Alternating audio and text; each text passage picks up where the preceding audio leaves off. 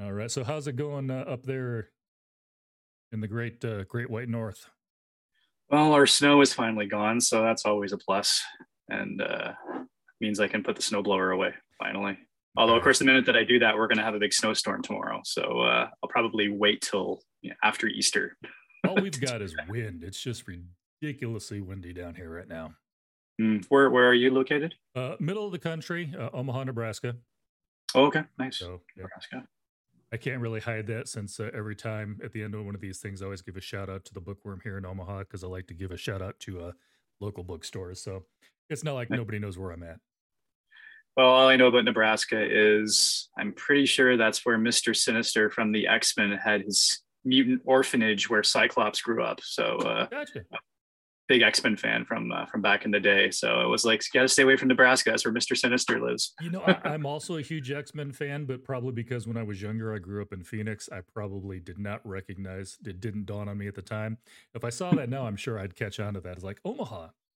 Always weird because I think Omaha, again, growing up in Phoenix, Arizona, fifth largest metropolitan in the Mhm. US, moving to Omaha, and I realized how many times Omaha gets mentioned in a book here or there. And I'm like, Oh yeah.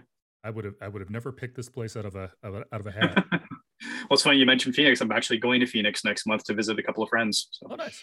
it'll be our first trip post pandemic, even though we're still sort of in the pandemic, but you know what I mean. Gotcha.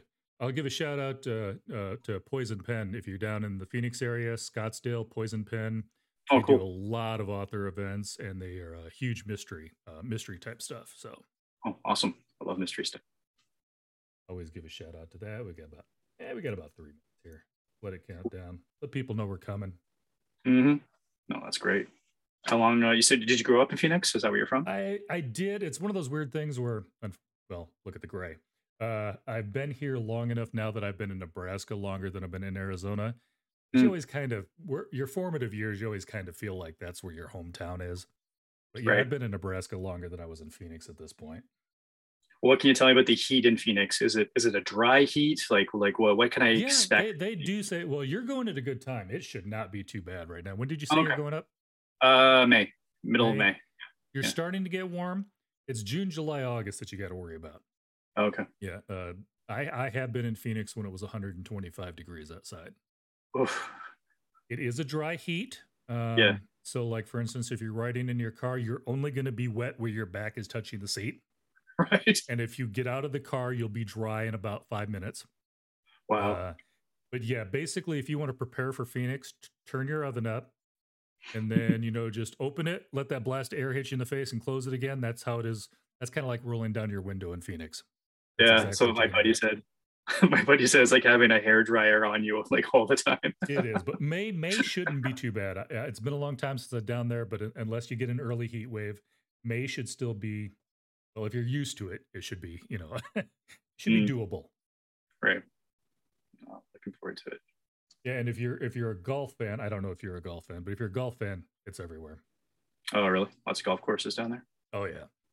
Mhm. We won't discuss how much water they probably spend on those greens, considering everybody's got to share the water down in the desert. But I can yeah, imagine.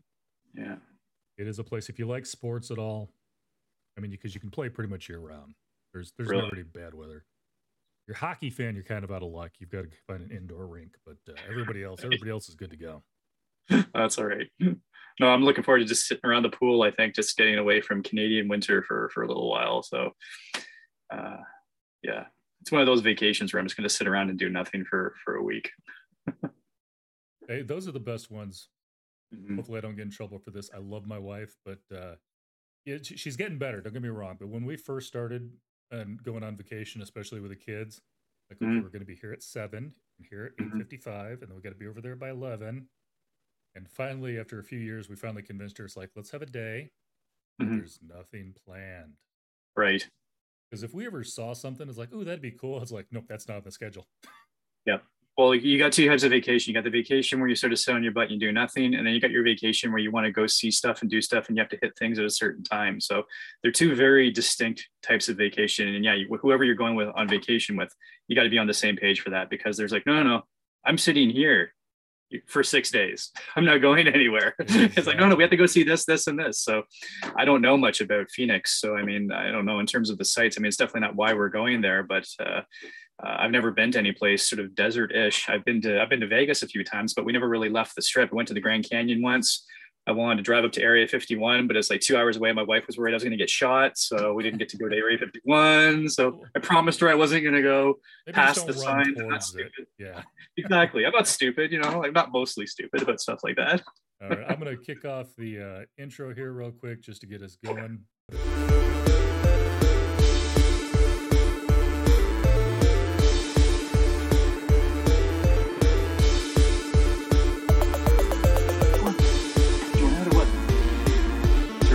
I left my cat here because I knew he was going to claw the door, and now he's clawing to get out. Are you staying or what?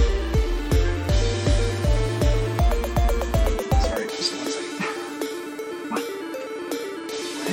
Come on. All right. Well, I'm going to go ahead and do the pre-ramble. I do promise Ian is here. His cat's just deciding whether to stay in or stay out. Anybody with us who've ever had pets, we know exactly how that works.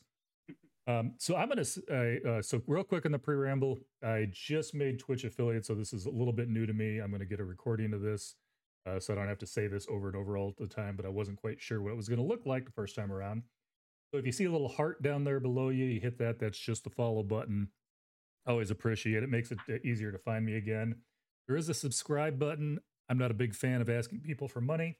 However, if you do have an Amazon Prime account, you do get one free Twitch subscription that you can use every month. If you want to throw that at me, I will not complain. And then don't do it right now, but also if you click on the About, that's going to give you links to all of my social media, Twitter, all that stuff. My name is Edward. I go by Griftkin, but that's just because, when I started this Twitter handle or this Twitch handle, I was playing games. I wasn't talking to people, so... And also, obviously, I didn't say the word Griftkin multiple times before I decided that was a good username.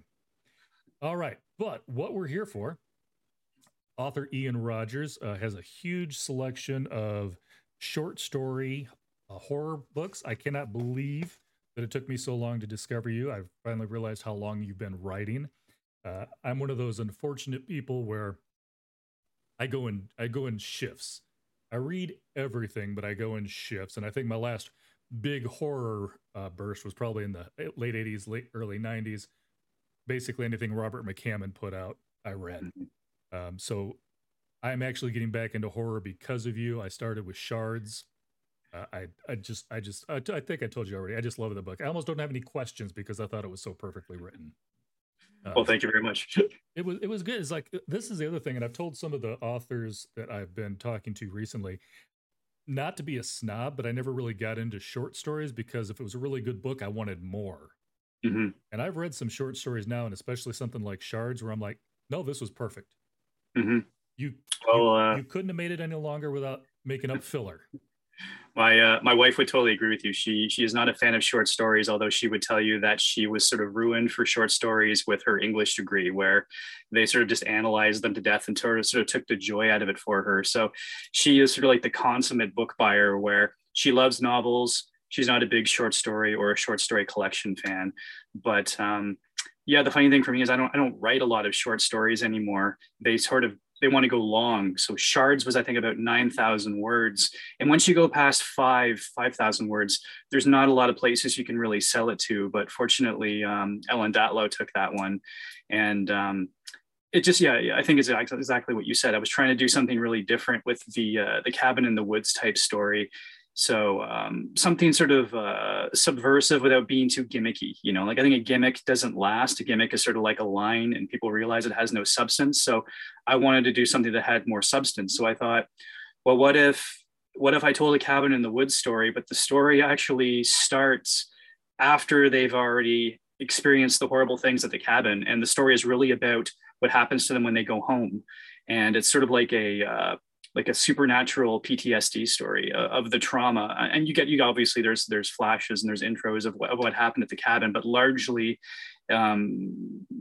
it's in the past. So I really wanted to focus on one character because I think, especially in horror, all plot is stuff happening to characters that you've been made to care about. So I thought you had to really care about these people. I didn't want them to be sort of sort of dispensable, teen characters from a slasher movie. We've seen all those people before, and whenever we watch those types of movies, we're usually rooting for the killer because the characters are usually so awful or so one note. So I was trying to give these characters a bit more substance, a bit more character, as much as you can in a 9,000 word story. But again, even then, you don't want to sort of overstay your welcome. So I sort of had this end point where I wanted to reach it and sort of say, hey, now it's done. I think you have enough that people will say you got to know these people, but you didn't want to stretch it out into a novella or much less a novel. I think that would have been stretching it way, way too thin. I also love the fact that you mentioned it was kind of a PTSD story. Mm-hmm. Each one of those people, even though they all experience the same thing, it's a different piece of it that haunts them, mm-hmm. which I really appreciated. It's not like everybody's going through the same thing, like most slasher flicks. Somebody's just going around, everybody's trying to kill each other. Yours was like, it wasn't even necessarily that it was trying to kill them. It was just how it affected them and their almost, I think it's more of a psychological thriller type thing to me. Well, it's the way that it's the way the word like haunted gets thrown around so much that we think immediately of ghosts, but like people are haunted by things all the time. It's haunting just means memory, like a memory of something that bothers you, that disturbs you in some way. So there is an argument that could be said that a lot of the stuff that was happening to them after the cabin was only in their heads, and they sort of did these things themselves because of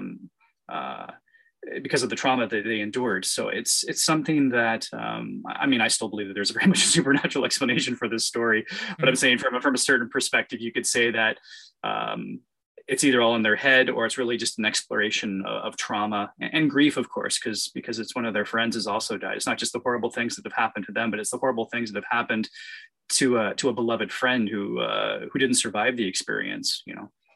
Oh yeah, it was, well, like I said, excellent book. By the way, we wouldn't have been able to tell you were Canadian until you said about.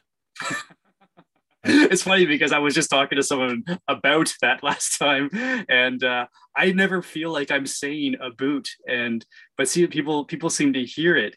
And what I've heard, someone who actually works in linguistics told me that it's half of how I'm speaking it and half of how you're hearing it, because I genuinely don't feel like I'm saying a boot. And it was funny, I've talked to other Canadians and we never really understood where the about thing comes from. It was like I've never heard anyone. I don't feel like I'm saying about, in a strange way, but who knows, right? I mean, it's there's a bit of an accent, and I tease because my wife grew up in Minnesota, so that's right. One of those words that she kind of says the same way. She doesn't sound Minnesotan until she pulls it out. I actually loved a meme too. I saw one time. It's like it was a cartoon. Actually, it was a cartoon. It's like what they think we say, and it was a picture of a boat. And what we're really saying is a picture of a boot. And so it was one way or the other. And I always thought it was kind of funny. But that does lead me to another question. You're Canadian. You're supposed to be a nice guy. What are you doing writing horror stories?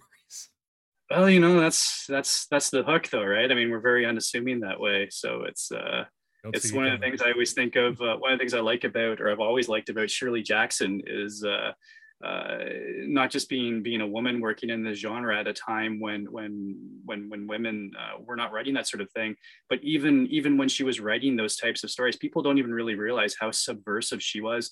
She wasn't publishing her stories in Amazing Stories or Twilight Zone magazine. She was publishing her stories in like Good Housekeeping. Like I'm convinced that a lot of the editors who published her stuff had no idea that like The Demon Lover was about this story or The Summer People was about that story. She was such a good writer that I think maybe a lot of the themes and elements in her story went over a lot of people's heads at that time, because it's darker in a very under current sort of a way that I think people are just not really aware of. I mean, people know The Lottery. I mean, that's the story that everyone sort of knows. And even then, there's a great quote from her where she talks about the number of people who thought that the woman was going to win a washer and dryer set by the end of the story. Like it's such a slam finish there with a surprise ending. That's what she's sort of known for. But that sort of domestic horror, suburban horror, is a thread through all of her work. It's what makes her so incredible. So I think being Canadian in that way, and people think that we're all polite or we're all sort of friendly that way, which is not a bad thing as far as reputations go, stereotypes go. It actually makes it more surprising that we can actually do like really effective horror, because there's lots of great horror writers up here. There's like Gemma Files, one of our best writers, and her stuff is just messed up in the best way. It's an incredible writer, and dark, dark. Oh yeah, and I say that teasingly. I know you can't brush everybody with the same paintbrush and stuff like that, but it's just one of those things. It's such a stereotype. And like I said, it's a good stereotype. There's absolutely nothing wrong. There's bad stereotypes, but it's such a good stereotype that you just, and this is probably just me being an American, it's like a horror writer from Canada. They gave us Ryan Reynolds. Come on now. I'm just kidding. I see. Oop, I was seeing the cat go back there behind you. Oh yeah, he's I'm obviously going to have some questions about some of the books I read. Some of the ones, though, that were a little bit harder to find.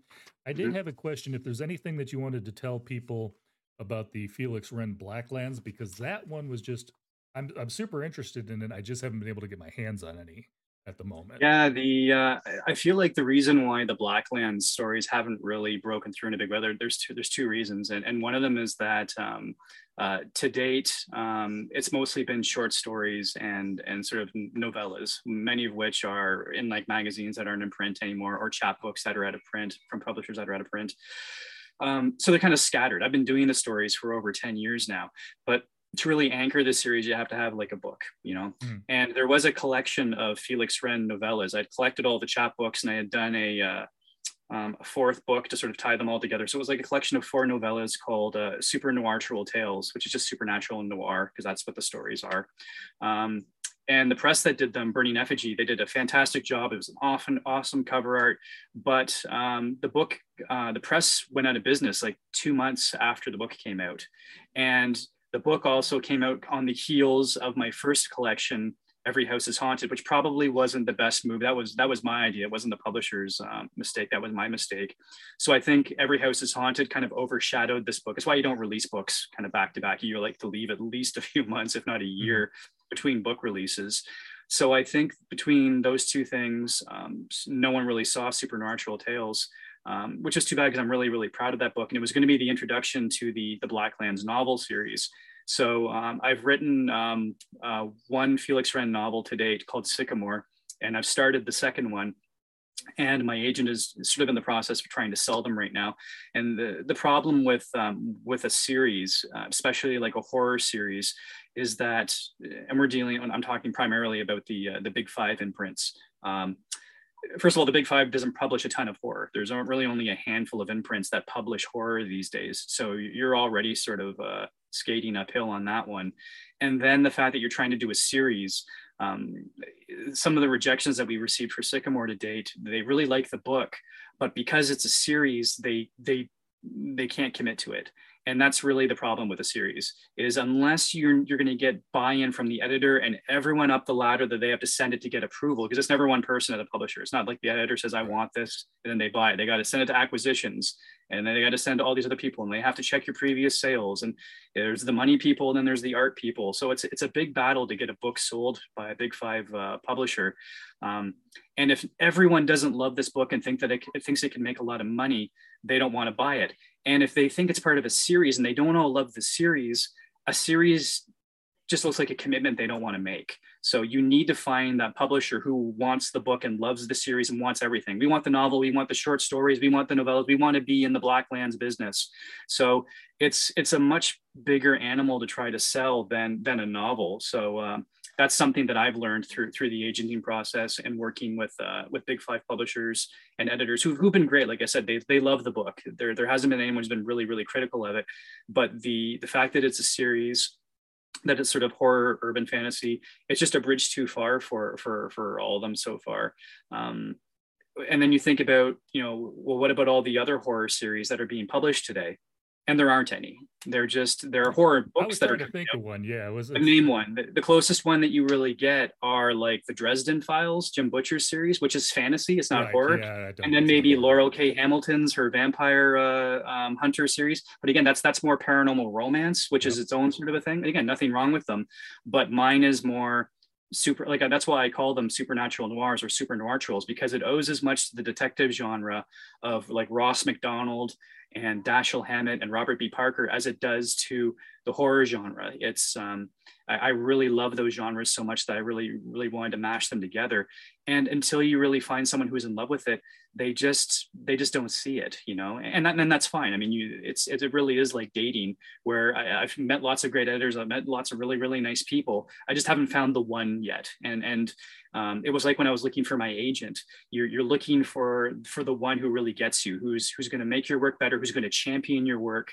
And my agent is really fantastic and really does that. So now we're just trying to find the other piece, because if you get an editor, then you sort of have this in, right? They want your stuff, they want to help you develop your stuff. But right now, you're sort of just knocking on that door and trying to get in.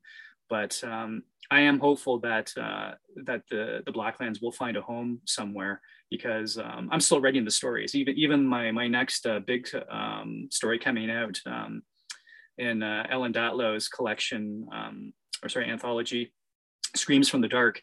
It's actually Tor Nightfire's first anthology, the new Nightfire imprint, and it's a massive book, and it's a really incredible list of contributors. I'm really excited to be with these people. These are like the heavy hitters of horror that are in here, and my story is a Blackland story. And Ellen, she told me that she thought that my story was the perfect story to sort of introduce the book. So that's why she put it at the very beginning of the anthology. And that was really cool for me, because I've never had that before. I've been in lots of anthologies and I've never been the first story. So to have that with a big, you know, high profile anthology like this, and the fact that it's a Blackland story, I think that it'll give us some good attention. You know, I'm hopeful. You know? No, yeah, I'm hoping to grab some traction. I'm also going to have to make note of that. I didn't realize that you did have a collection on the Blacklands. I know it's going to be hard to find, but I may have to poke my head out for that, because I'm really interested. Because I loved the 8 series. I haven't been able to, again, haven't been able to get all of them. Some of them are older, but I did love that series. I read the Go Fish one, obviously. That one was quite interesting. I was wondering where you're going with that one. Unfortunately, I didn't read the original. I didn't realize it was the second. Or feel like, is it the second one in the series? Yeah, that's the second one. The first one is the house on Ashley Avenue, which is Ashley Avenue, in Every House is Haunted. Yeah. So yeah, the good thing with those early ones is that you don't really need to have read them in order. I mean, there's only 2 really. Right. There's other stories that sort of bump up against the Miraval group and the 8. There's a few other stories in Every House is Haunted where there are characters who refer to this group, and I'm pretty sure that I removed the actual name of the insurance company because I didn't want to confuse people that were reading the collection. They might think that it was like a mosaic novel or something, so I downplayed those connections. But they are technically Miraval group stories. But the 8 is obviously 8 stories, or what will be 8 stories, which is the house on Ashley Avenue, Go Fish, and then the ones that I'm working on now, which they're going to tell the whole story of the Miraval group and the 8. So it's actually going to be 7 stories, and then the 8th is actually going to be probably a short novel, which will cap off that story with those characters. And yeah, the plan is, to collect those into a book one day, and I'll call it the 8 or something. So that was actually one of my questions. So you've already beaten me to that one. So that one's going to work. Well, the idea is that I think instead of doing each individual story where they're focusing on a different house, they will sort of do that. But because it's a story with these characters and the arc of these characters and their own personal journey, I'm not really planning on selling or on publishing the stories individually after maybe the 3rd or the 4th one, because by then it'll be like reading chapter 4 or 5 of a book that people haven't read the first 4 chapters. So I'm thinking that there's going to be a point, maybe even after the 3rd one, where I feel like to really do these characters justice, so it doesn't feel like a reboot every time I write one of their stories and have to provide all this backstory, it really is going to end up being like a mosaic novel, which is like a novel told through short stories or novellas. So it's I think the 8 collection will be a big book, but I think it's going to be a good one. It'll feel like you could read them as individual stories with this big capper of a story at the end, which is just going to have, I'm just going to throw in everything that I know about haunted houses. It's going to be a big haunted house mashup. Nice. I was like, I'm kicking myself now. I can't remember if it was Toby or Tony, but I'd like to see whether they strangle him or not, because I know that the end of Go Fish, he was getting on everybody's nerves. I will tell you a funny story about him. Ellen Datlow hated that character when I first sent her that story, and she was like, I'll buy the story from you, but you have to make this character much less irritating. So, I mean, he's obviously supposed to be obnoxious, but that's the problem, is that when you're doing a character that's like that, the danger is that you make him so irritating that people don't like him. So all I can say is he was a lot worse than the original draft. Gotcha. Because I thought he wasn't that bad, but yeah, I can see that. So you toned him down a little bit. Yeah. Well, and the funny thing is, talking about the other stories, the next one that I'm working on, he's in it, but he's mellowed a bit. He is from his experiences in the second one. And this is why I'm saying that, after a while, you can't really read them individually. You have to read them as part of the collection, because Toby that you see in this third story is very different from the Toby that you see in the second one. He has grown, but he's also, again, there's some trauma there. Like, these aren't just sort of like, comic book characters where they don't carry anything with them from their previous encounters. So they had this horrible encounter with this entity in Go Fish, and you need to see the scars from that. You need to see the emotional effectiveness that's the emotion that's affected them, even as psychics, even as operatives of this company.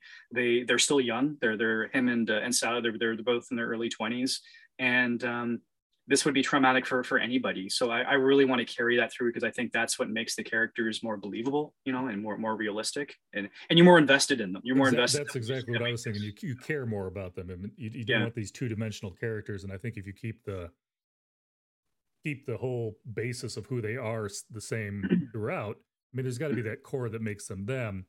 But things have to affect them, or at some point you're just like, yeah. Yeah, you just don't care. Well, and I think that was literally that's the story that I'm working on right now. And they're at a meeting at the very beginning. They're watching like a really grisly PowerPoint presentation, and Sally is she's waiting for Toby to make a crack, and he's not. And she's surprised that he's not cracking wise. And that was my way of being able to say it was probably this thing that had happened to them, 6 months ago, or however long Fish was. But that was my way of being able to touch on that and to explain that at the same time, Toby is not the Toby that you knew from before. He's mellowed a bit, he's maybe matured a bit, or he's still suffering some trauma, maybe all the above. It's what makes these characters interesting. You write an interesting character, and then you grow and develop them by having, unfortunately, usually horrible things happening to them. But that's the business, right? When you're writing horror stories, so I mean, it's exactly. There's probably not a happy, ever after on some of these. Mm-hmm. And I apologize, I keep drinking some. Of course, now I've been fine all day. Now I get a tickle in my throat, because that's just how life works. What was the other one? And I'm going to tease you just a little bit on this one. I told you that, I felt like Go Fish was like, or not Go Fish, Shards was like the perfect ending. You couldn't really add anything else to this story, but you couldn't take anything away from it either. I am still trying to make up my mind about you can't save them all. I am so stuck between that was the perfect ending and no, I need to know more. And I have not figured out which side of the fence I've landed on yet.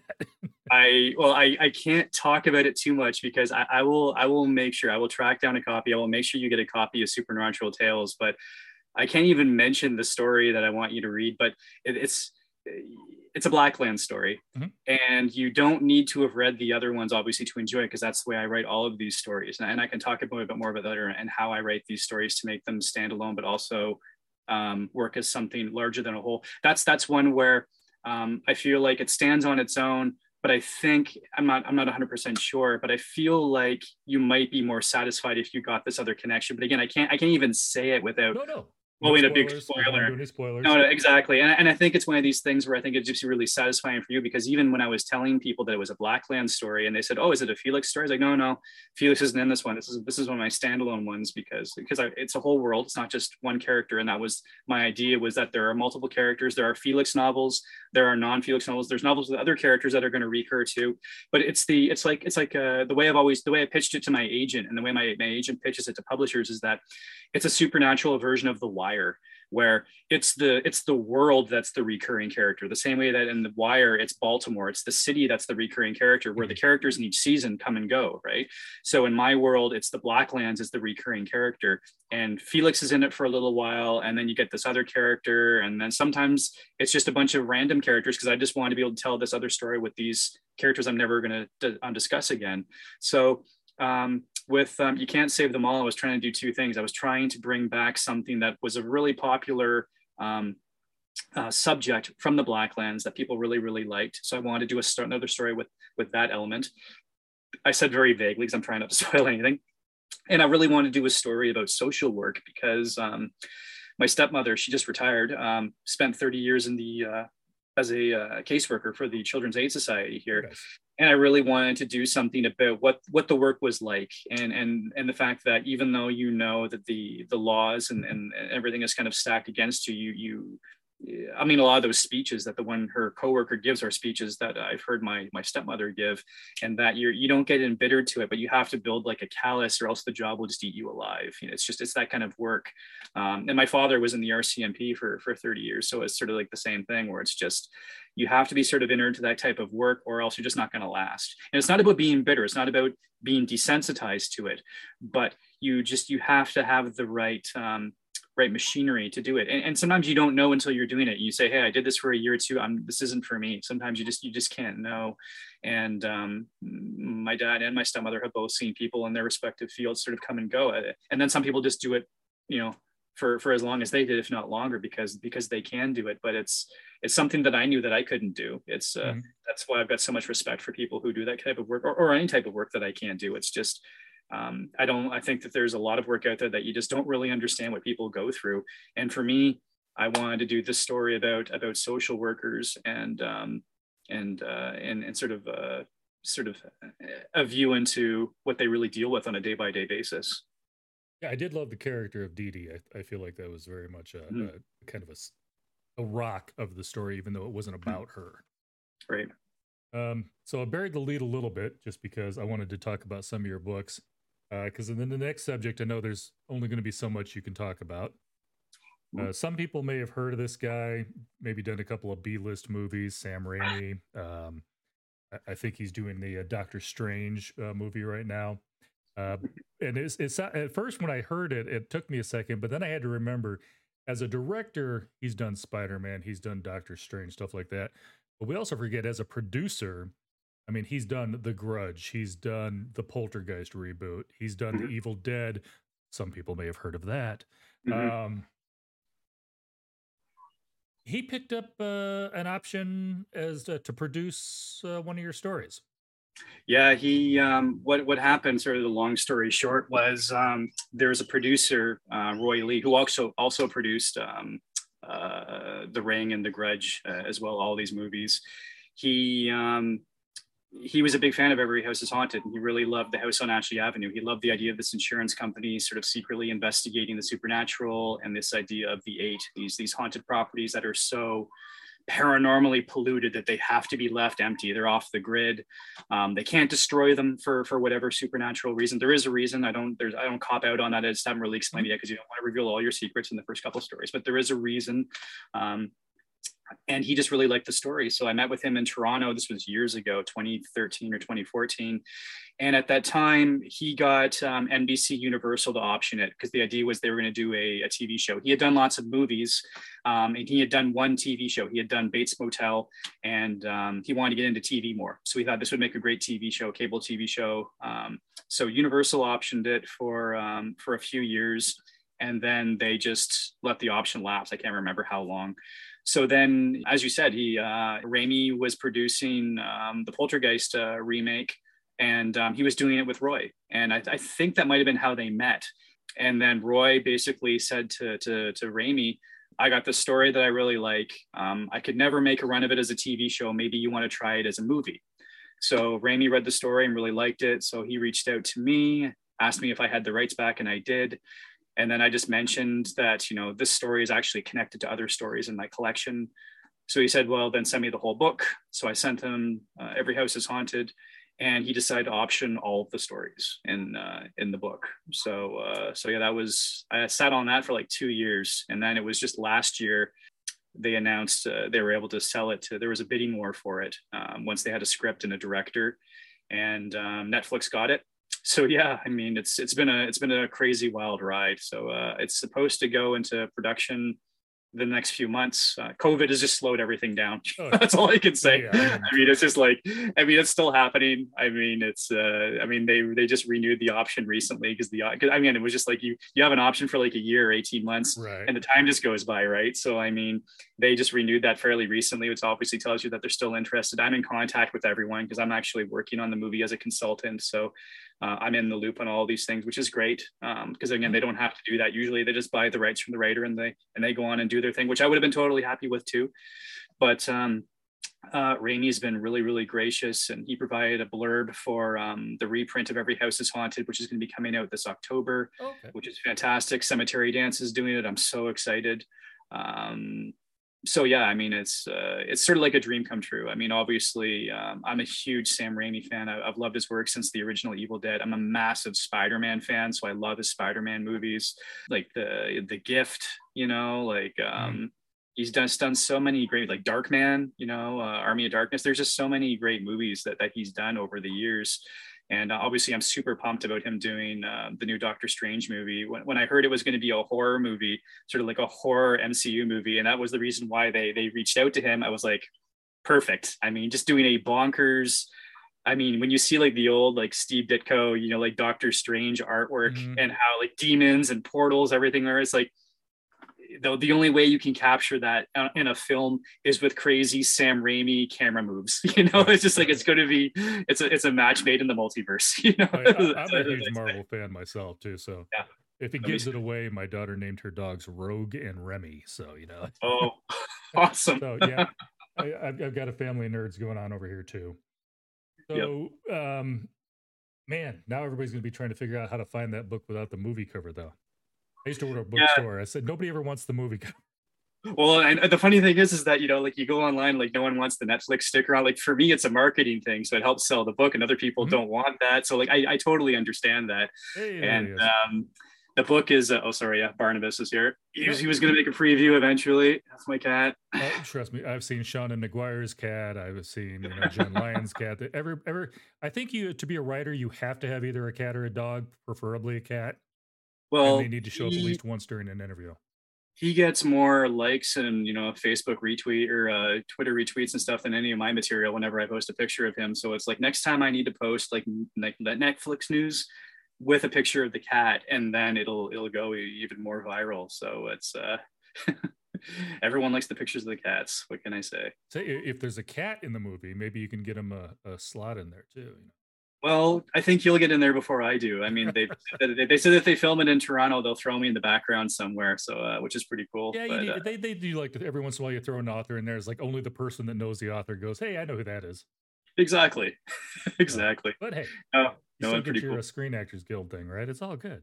Yeah, I mean, for me, it's just being when you see your name up there on that credit where you're sort of sharing it with Sam Raimi. I mean, it's I don't even think about, oh, that's going to be good for my career, even though I'm sure it will be. It's just like, for me, it really is a dream come true. I'm such a Raimi fan. Like when I told my sister, she started crying, and the first thing she said was mom would have been so proud. Oh, man. And it was just like, it wasn't just because my mom has since passed. She passed like 20 years ago, but it was the fact that she was the horror influence in our lives. She was the one that let us watch horror movies when we were kids. So she would have known who Sam Raimi was. She would have, this is the movie that she would have let us watch if we were kids, you know? So it's not just something that's good for my career or, you know, it's going to make you some money, whatever. It's just on a very personal level. It just, it really means something to me. And the fact that I didn't like seek him out, it was like, he sought me out, you know, it's pretty cool. You know, it's something that, you know, even if the movie tanks or even the movie just doesn't end up happening, I'll still have, you know, like that blurb for my book. I'll still have the messages that we've swapped. I mean, a week after I signed the contract, he sent me a signed Evil Dead poster, you know, like Oh, an wow. original Evil Dead poster, just talking about, you know, hey, I'm really excited to be working with you on your excellent book, you know, Sam Raimi. So it was just like, I still look at it and I still can't believe it sometimes. It's one of these things that I pass in my office all the time, but it still sort of blows my mind that, yeah, Sam Raimi knows who I am and he's a fan of my work. And that's pretty cool. You know, that's pretty exciting. Am I missing any of you? Because you said a lot of your short stories and stuff are all part of the series. I don't think did I miss any books, anything else that you wanted to talk about book wise? No, I mean those were the two, and like I said, Every House is Haunted will be back out this October. It'll be the 10-year anniversary of when it first came out, which really just says like I really need to get more books out. The problem is that I've written 4 or 5 novels, but it's really hard, especially when you're pitching exclusively to the big five. It's really hard to sell horror. It's hard to sell genre, and especially when you haven't sold anything else to the big five. So I'm really on the one hand, I'm sort of a seasoned veteran in the sense that I've had lots of short stories published. I've done a couple of books in the small press, but to the big five, it's like I'm starting all over from scratch, right? It's just there really is a feeling right now of kind of restarting my career now that I've got this the Netflix news and everything to capitalize on. And I don't really care about that. I mean, I love to write and I just really want to build a readership. It's the reason why I like the small presses that have like good distribution, because you want to make sure you get the books in people's hands and just people that are making them like affordable too. Like a lot of small presses are like the specialty presses that do like collector's editions and the fancy hardcovers, which I like. I own hundreds of them, but the collector's market and the reader's market are not necessarily the same thing. The right. Collector's market are readers too, but you're not going to get a big readership by just publishing exclusively with the collector's markets, because the books are like $50, $100, $200. They're limited runs of like 200, 300 copies. They're for the collectors. I'm trying to build a readership. I want to have a big following. So I try to go with the publishers who have the wider reach, and you're just trying to be smart with it that way. This is why I love working with Ellen Datlow and her collections, and obviously Tor.com, because it's a massive reach. It's a major website. People can read it for free, or you can buy it online for like $1 if you want to read it on an e-reader. So it really, for me, it's been one of the best places to publish stories, because a lot of the stories that are in Every House is Haunted, they're in magazines that are dead. You know, you can't even get them anymore, right? So I mean, the magazines, they never really last very long. So I'm really just trying to find a way to get my stories into people's hands as easily as possible, you know? Oh, exactly. That was my biggest frustration, because every time I read something from a different series, I'm like, well, now I want to read the rest of these. And I'm looking and like, go to a magazine, it's like out of print. It's like, yeah. Man. Well, the plan now is to the next thing on deck is to find a home for the Blacklands. And I think because of this sort of eye-opening experience with the Big Five, and the fact that the Big Five probably wouldn't be the best home for the Blacklands, because what would end up probably happening is I sell one Felix Wren novel, or they buy it, and like maybe they buy 2 of them, like a 2-book deal. And if the first one does okay, but the second one doesn't do as well, and because the second book almost of a 2-book deal almost never does as well as your first book, that's just the way it is. It's like second book itis, you know, and then they don't promote it, right? So, and then they walk away. So my fear is that, yeah, maybe you get a good deal. They publish a couple of Felix Wren books, but they don't perform the way the publisher wants them to. And so they decide they don't want any more Blacklands books. And now they own the series, and that's it for me writing Blacklands stories. So I think it's better for me to have a smaller, more devoted press that really wants to get behind it. They want to do the novels, they want to do the collections, they want to do chapbooks or novellas, whatever. Because like I have the Felix Wren novel, I've got Sycamore, I've got Supernatural Tales, which is the first 4 Felix Wren stories. It's almost like the prequel to the novel series. It's like, remember in the comic books back in the day, you would have issue number 1, but then sometimes they would have issue number 0, and it would be like a prequel. It would be like the introduction to the series. I always see Supernatural Tales as like Felix Wren issue 0, because it's these 4 novellas. They tell you how he got into the monster game, how he got into taking on supernatural cases, so that by the time Sycamore starts, he's established. But the funny thing about Sycamore is that he doesn't want to take these cases anymore. He's taking what of course he thinks is a regular missing persons case, because he knows that, or he feels anyway, that the more of these supernatural cases that he takes, one day he's just going to get killed by something. It's just like I think he says, I think the line at one point is, you can't keep dancing with the devil and not expect to get your foot stepped on, or something like that. And it's just that he's good at it. But it's a very dangerous work. It's not like adultery work or insurance fraud, right? Like what regular detectives do. So when he comes across a case when a woman is asking him to find her missing husband, he just jumps on it. It's like, there's no ghosts, there's no vampires. Absolutely. This is like he jokes that this is like a vacation for him. So it's sort of, by the end of it, of course, he's going to realize that you can't outrun your nature. And this is sort of, especially in a world where the supernatural like just exists, you really can't outrun it. And that he's sort of just destined to do this for however long that he's meant to do it. And that also would speak to the length of the series, because I mean, Robert B. Parker did Spencer books for years.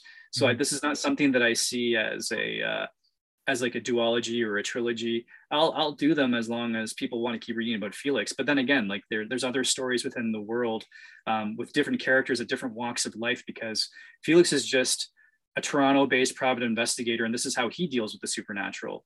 I've got other stories with a character who's actually a friend of Felix's, Jerry Baldwin, and Jerry is a real estate agent, but he only sells haunted properties.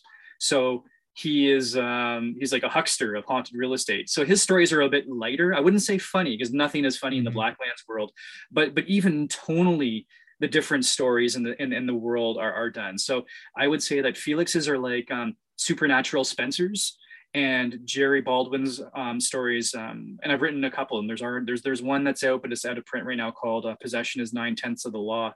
They're all like real estate based. They're a bit lighter. They're sort of urban fantasy-ish. And then there's another one with another character who is an agent of the Paranormal Intelligence Agency, which is a government agency that investigates the supernatural. So her series again is very different from the other two. And I would say that they're more procedurals. So they're like, I would say, Elmore Leonard meets, Thomas Harris, Red Dragon, Silence of the Lambs, but with a supernatural twist to them. So they're more higher level, like a almost X-Files-ish in their conspiracies. Whereas Felix is more friendly neighborhood Spider-Man. He's helping individuals out with their problems and their interactions on a very personal level. Whereas this PI agent, her series, is like political intrigue and much bigger stakes, So I just really wanted to say this phenomenon, the Blacklands, affects the entire world. I want to look at different aspects of different people and different walks of life,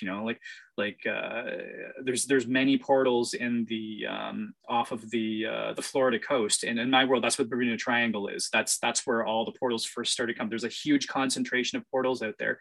So I'd started taking notes on a short story that was basically, well, what does the commercial fishing industry looks like out there? So it's really just it's a story about fishermen fishing in the Bermuda Triangle. So it's like the perfect storm meets, destroy all monsters. It's just like it's just mashups of everyday people in a world where like paranormal has become the norm. How does it affect the everyday man and woman or child? We'll have to read and go fish. I know I'm not fishing anymore, so that's all there is to that.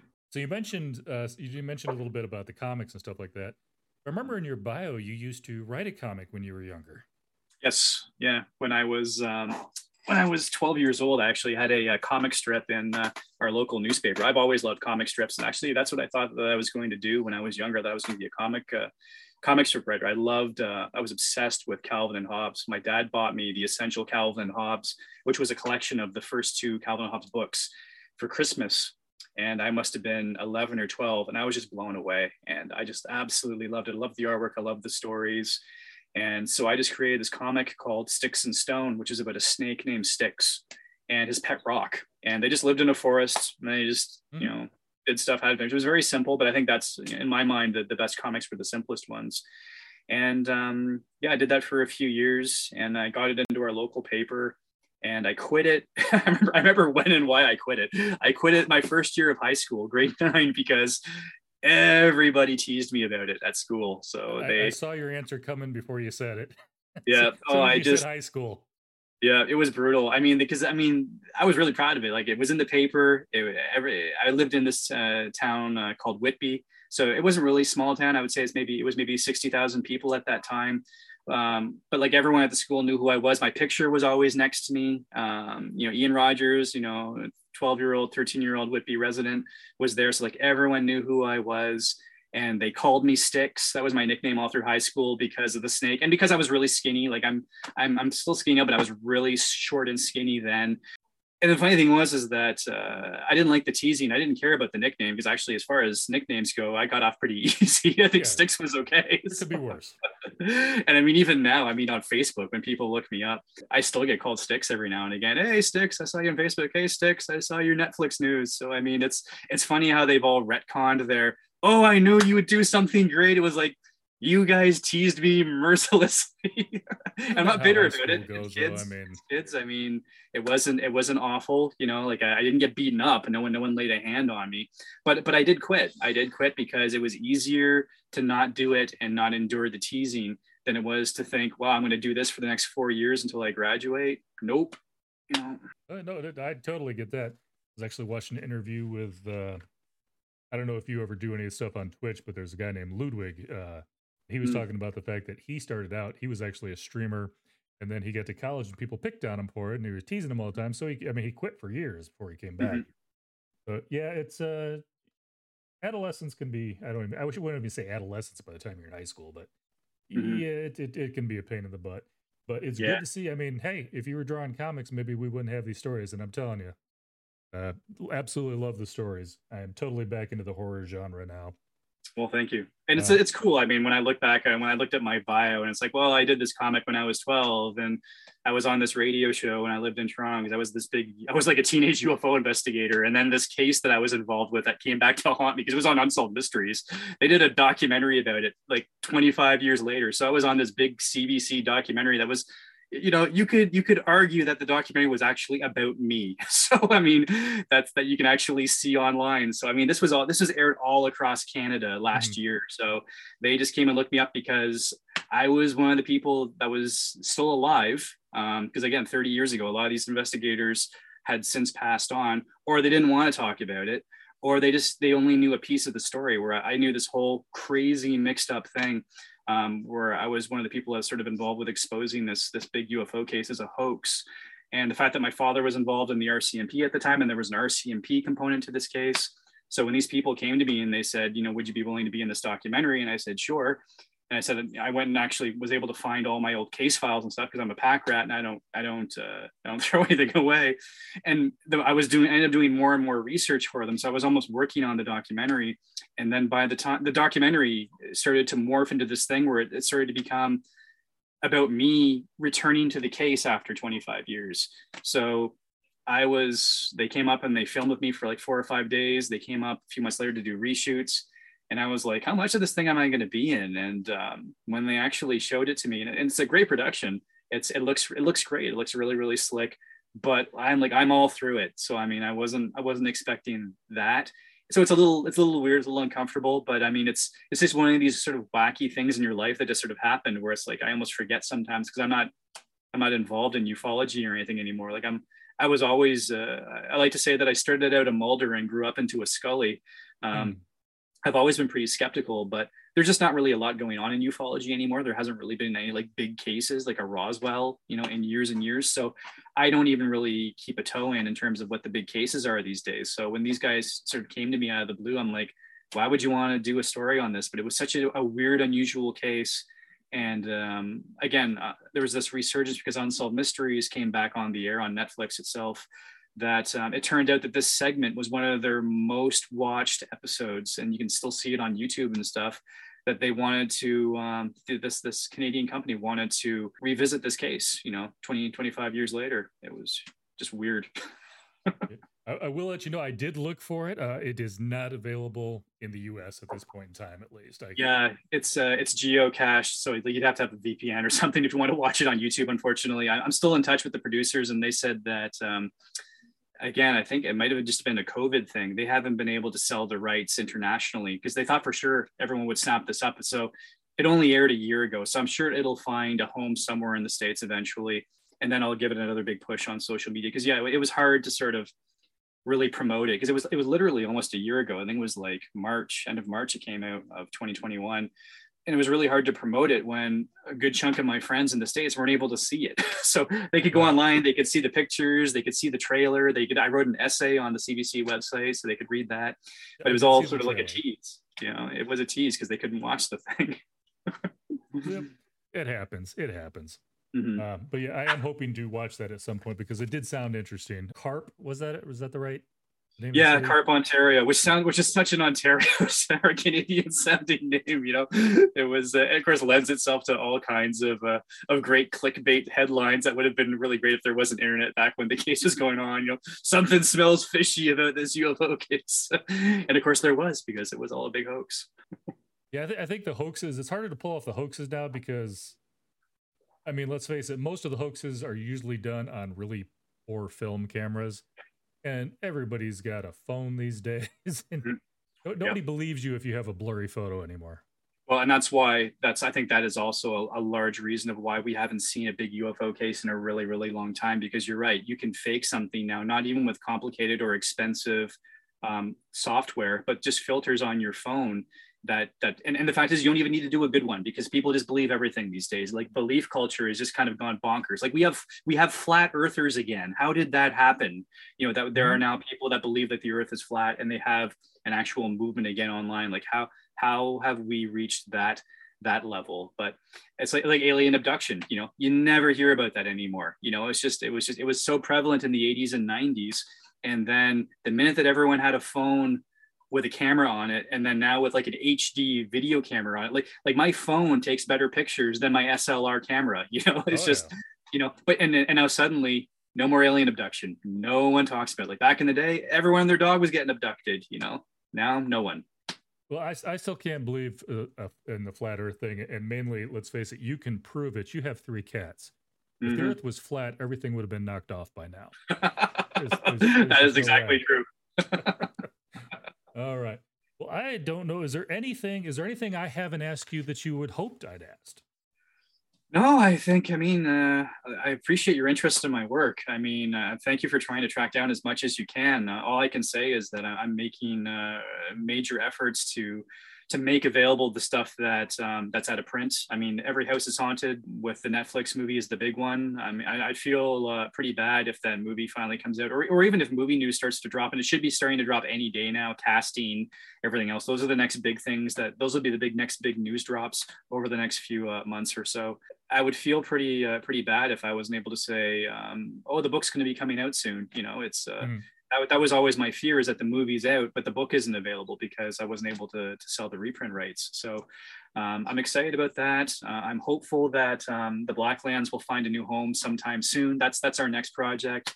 I'm doing some edits on a standalone horror novel that we're going to try with. We're going to send on submission again, because I had this interest with the big 5 publishers, with Sycamore, with the Blacklands. They just didn't want to make the commitment on the series. I've got this standalone horror novel that I'm hoping will win them over, because I still want to try them. I love the small presses. There's some great ones out there. But I would still like to have that big book, with a bigger press. So it's kind of it's like a supernatural, like a woodsy apocalypse book called The Underwood. Okay. I'd sort of describe it as Blair Witch Project meets Jacob's Ladder, I guess, would be my elevator pitch on that one. So it's dark. It's really, really creepy. Yeah, it's again, I don't want to describe it too much, because again, I don't want to oversell. I don't want to spoil anything.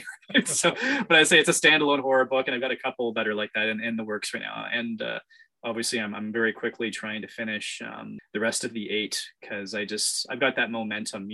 When Go Fish was published a couple of years ago, it had been like more than 10 years since I had written The House on Ashley Avenue. So it was like, I forgot about these characters, and I can't even remember why I decided to write Go Fish. I knew that was going to be the next one, but something just popped in my head, and then the story just came out in a day or two. That's how I write, is in these really frantic bursts. I get the idea, and then my fingers have to catch up with my brain, just sort of, because it's pouring out of me like lava. And then I decided, even without the Netflix thing, I just said, I want to finally finish this story. I know what's going to happen with these characters. I know how it's going to end. I think it could always change, like, no, I outlined, but no outline is written in stone. Things change along the way. They often do. But I want to get it done. I want to get this book done and then have that story told and finished so I can move on, because it's the urgency of a story that you want to write. I mean, even while I was working on these 8 stories, I mean, I had an idea last week, and it was, I don't write a lot of science fiction, but I had an idea for this kind of an apocalyptic science fiction story. So I just wrote it. I wrote that over the past week, and it ended up being like 12,000 words. And I have no idea what I'm going to do with it. I might try and send it to Tor.com or something, because again, at 12,000 words, you can't really send it a lot of places. It's too long for a short story. It's too short for a novel, that sort of a thing. So, and that's unfortunately a lot of my stories are that long, but I really liked it. And it was a story that I had to write really, really urgently. And it just sort of poured out of me. And it was just weird because also as a science fiction story, I don't write a lot of science fiction. It was different for me too. So you write the story that you feel that most passionate about at the time, or at least that's how I do it. You sort of take the path of least resistance. And I mean, I guess some people call it the muse. I just call it like passion, like your fuel. It's the one thing that no one can teach you. Like people can teach you how to write. They can teach you proper grammar. They can teach you how to write a submission letter to an editor or an agent. But the one thing that you can't teach anyone is passion. It's what I say to people all the time. I look at writing like throwing, like playing darts, and the bullseye, I guess, is success, like whatever form your success takes, whether it's money or awards or whatever, but you're trying to hit that bullseye. So you're throwing the dart at the bullseye. And what I tell people is that what you have to remember in this analogy is that you don't bank everything on one book or one story, or one dart, because if you do and then you miss, it's going to feel like you've lost, you're a big failure. It's just the first dart. You have to keep throwing it, and you have to keep throwing it over and over again. And the funny thing is that anyone who hears that analogy thinks that the point is, oh yeah, you keep doing that because you'll get better. And that's true. And then one day you'll hit the bullseye. And that's also true. But the point I was always trying to reach with that analogy was that ultimately the reason why you're doing it, hopefully, is that you really like playing darts. So like, you're doing it because you love to do it. And at my darkest times, and even with the Netflix thing, I mean, I've had my highs and lows. I mean, it's I keep telling people over the past year, like, never feel sorry for a guy with a Netflix deal. But that doesn't mean that all these doors are flying open for me, because they're not. I still have to work my ass off, and there's still lots of rejection. But I do it because I love it. And on the days that I don't love it, I just don't do it. I don't quit. I don't make any huge proclamations. I'm never going to do this again. I'm no good. I say that sometimes, but my wife, who is my number one champion, doesn't put up with any of that. So she's like, I understand you're feeling bad. Watch a movie, go game for a couple hours, go to sleep. You will feel better tomorrow. And she's always right. I mean, because she's right about everything, because she's way smarter than I am. But I mean, that's part of the support system. The support system isn't just someone telling you can do it, or someone who just reads your work. It's someone who knows your BS and knows all the twists and turns that you might not necessarily show yourself, because you're the one you're in the maze, and your support system is often outside of it, sort of saying, oh, no, I know, I see where you're going there, and I see what's going to happen. You need to slow down or stop moving and just take a breath. And she's just always been really, really good with that. And it also comes from knowing someone. We've been together for 20 years. It's such a cliche to say that I couldn't have done this without her, but I really couldn't have. And I wouldn't have wanted to. It's just being able to share that success with your nearest and dearest is some of the best part of this. And being able to talk to people like yourself and making new friends in this community, which is awesome. I've been in it for, I would say 19 years now, 18 or 19 years since I sold my first story for money, I guess. I mean, I've been in it before that, trying to submit, but being really part of it, where my name is out there, my name is on a story, it's been reviewed. That's sort of when I saw myself as really entering the community. And I've made so many great friends. It's been a heck of a journey. That's all I can say. It's awesome. No, I totally appreciate that too. It's just kind of funny. My wife and I, we've been married since '99. Although I do have to say, I'm going to have to put your wife and my wife in contact with each other, because my wife has never told me to go game for a couple hours and to relax. But then, I'm also not writing, books that are getting on Netflix either. So that maybe that's part of it. I don't know. But a couple last things to follow up. I usually Mm, try to go for about an hour, and this is about how far we've gone. okay. First of all, I just want to let you know I don't just ask authors on here to be here. Uh, I read Shards first. That's what made me reach out to you because I love the book. And I'll tell anybody who's watching this later, this will be on YouTube later. I've also started putting these on Apple Podcasts for people who want to listen and, are too busy to sit down and watch a video. But anytime somebody's on here, that's also my recommendation. Maybe I haven't read all of their stuff, but I've read at least one book or one story that I've fallen in love with. And I'm Mm, like, I've got to talk to this person. I've got to pick their brain a little bit. I've got to introduce them to other people. Everybody knows, no hard hitting journalism here. It's like, so what did you do when you were 21 in college? No, no, we're not doing that here. We're just having fun. We're talking about books and, just letting people know that, also an author is not just an author. You've got other stuff going on. We talked about the UFO thing a little bit. mm, You've written the comics when you were younger, things like that. Everybody's multi faceted. And, just to remember that, introduce them to the person behind them. Because I think if you care about the author, mm. you're much more into the books. Oh, Um, absolutely. Mm, I know, for instance, and I'm not picking on him. Just we all know that he writes like a new book every month.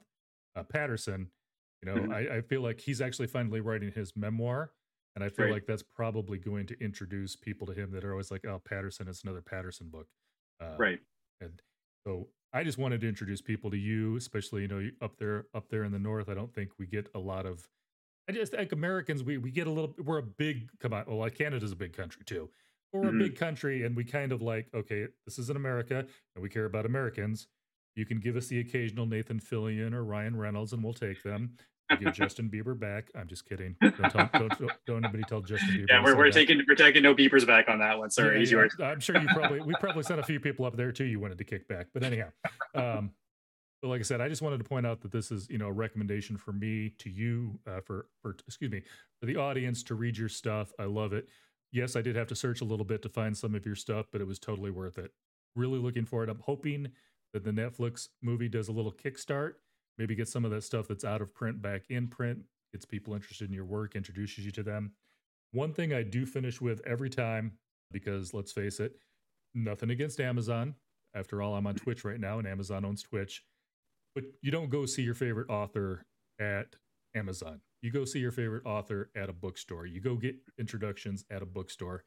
So I want to let you just give a shout out to whatever, local bookstore up there in Ontario or somewhere else that you've been.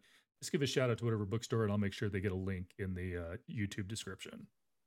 Yeah, no, I mean, I don't know if they're like a little bookstore. I mean, up here, it's like our chain, our big chain here is sort of Chapters Indigo. And we have one here in the city where I live, Peterborough, and I've done signings there as well. I've actually had writers here, even from abroad. The Mike Carey, who's a British writer who wrote the introduction to Supernatural Tales, was here with his wife several years ago. But they also did a signing and a reading because he's done so many great books. He did that novel, The Girl with All the Gifts, that got turned into a movie. He did that graphic novel series, The Unwritten, which is fantastic. Him and his wife were just like fantastic people, incredible writers. So it was nice sort of bringing them to our big bookstore here in town.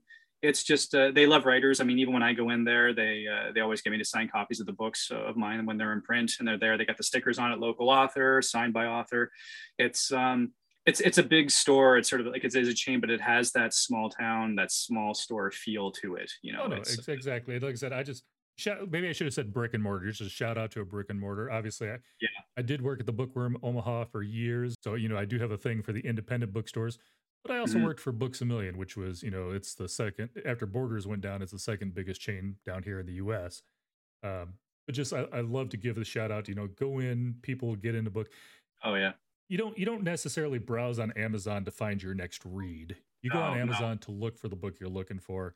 Mhm. Uh, Go out and talk to your local booksellers, though, and especially I love the fact that you meant the local authors thing, the little tags. Mhm. Any good bookstores got that on some of their favorite local authors. Hey, you want to read somebody here in town, support somebody local. Here it is. So I appreciate that. So I will get them. I will get them noted in the YouTube. They're up in Ontario. I'll also give a shout out to, obviously, I've already talked about the bookworm, but we also talked about the poison pen. Since you're going down to Phoenix, hanging Yes. out in Scottsdale, I'll give them a little shout out and some links to your stuff as well. So feel free to look under there for that. I think that's all we've got for tonight. So I'm going to go ahead and wrap it up about here. Like I said, if anybody who was watching, if you missed anything, feel free. This will be on YouTube sometime tomorrow and sometime on Apple Podcast far, far in the future because I just learned how to do that yesterday and I'm playing catch up. All right. Well, I do want to thank you, Ian, for hopping on here. Hope I did pronounce that correct, right? I didn't even ask. Ian Rogers. Oh, that's it. Okay. You got it. Well, thanks so much for having me. I really appreciate it. You're welcome. And like I said, we're hopefully, if you make it big and this movie kicks off and we get some more books on here, I might just have to ask you to come back.